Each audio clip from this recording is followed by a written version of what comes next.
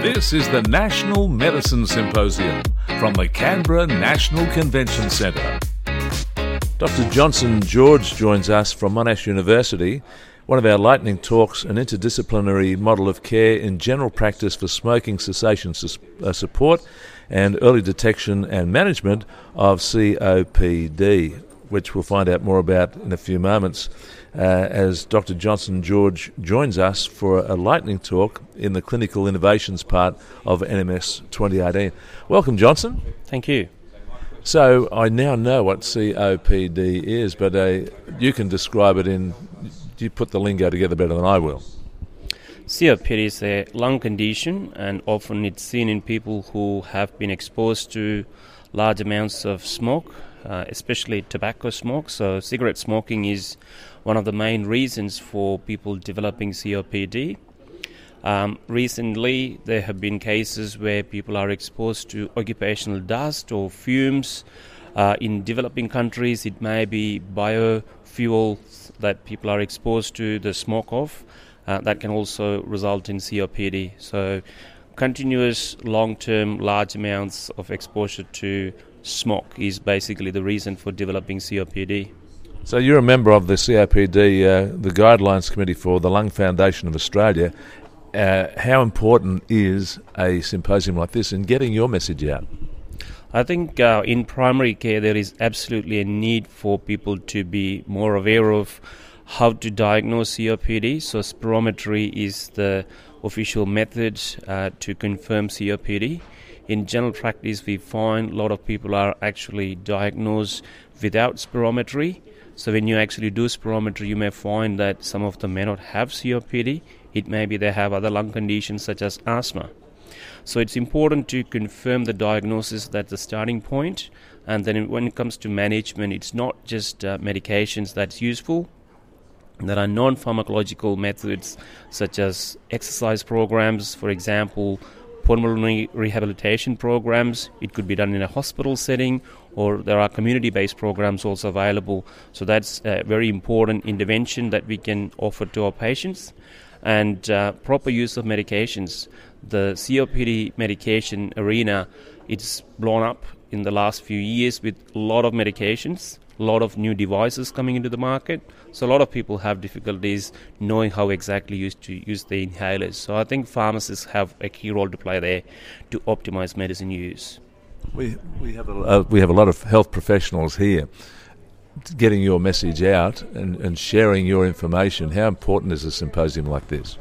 It's definitely important because this is the kind of conference where you see a mix of primary healthcare professionals but also people from other backgrounds, policymakers.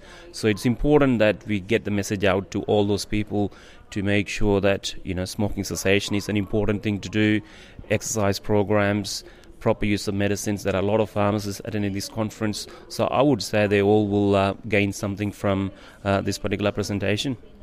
I'm really surprised at the number of people who are still smoking in our society when there's so much that has been put out there over a long time now in messages about damage to your health.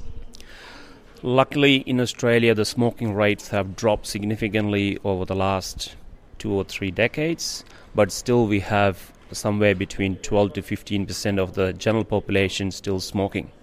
So the ones who are still smoking, they are very highly addicted, many of them. There are some young smokers who may start off smoking with their friends, so they are social smokers initially. Some of them, they start on e-cigarettes, which is a big thing now, and in the UK they have actually suggested e-cigarettes as a harm minimization method. But I think in Australia we are taking a very careful approach where we are not actually recommending electronic cigarettes as a harm minimization strategy, because we don't know in an uncontrolled market what is actually in those products and what are the long-term safety issues with those products. And it is known that in some cases people use e-cigarettes as a kind of gateway into smoking, and some of them they start smoking regular tobacco containing cigarettes as well. So concomitant use of e-cigarettes and regular cigarettes is also a growing concern. How important is research in your area, and how hard is it to get funding in your area? I think respiratory research has always been not the key priority for a lot of authorities, and in the past it used to be cardiovascular diseases.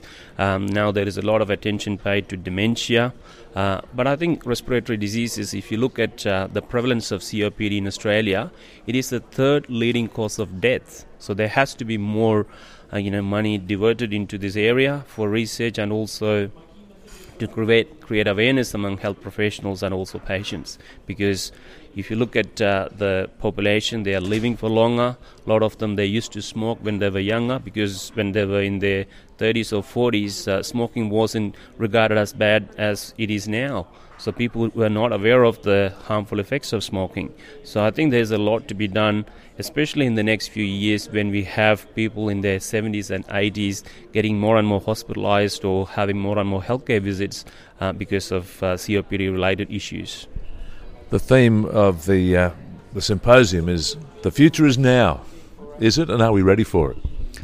I think we should be. I mean, it's always good to have more time to do things, but there are a lot of initiatives, and one of the recent developments has been that pharmacists are allowed to work in general practice with GPs and other health professionals, so providing interdisciplinary care, and that's going to start very soon. I think there's definitely a place for an interdisciplinary team comprising GP as the lead, but also other health professionals such as physiotherapists, pharmacists, nurses, all working together for a better healthcare in Australia. Thank you for sharing, and good luck with your lightning talk today. Thank you very much.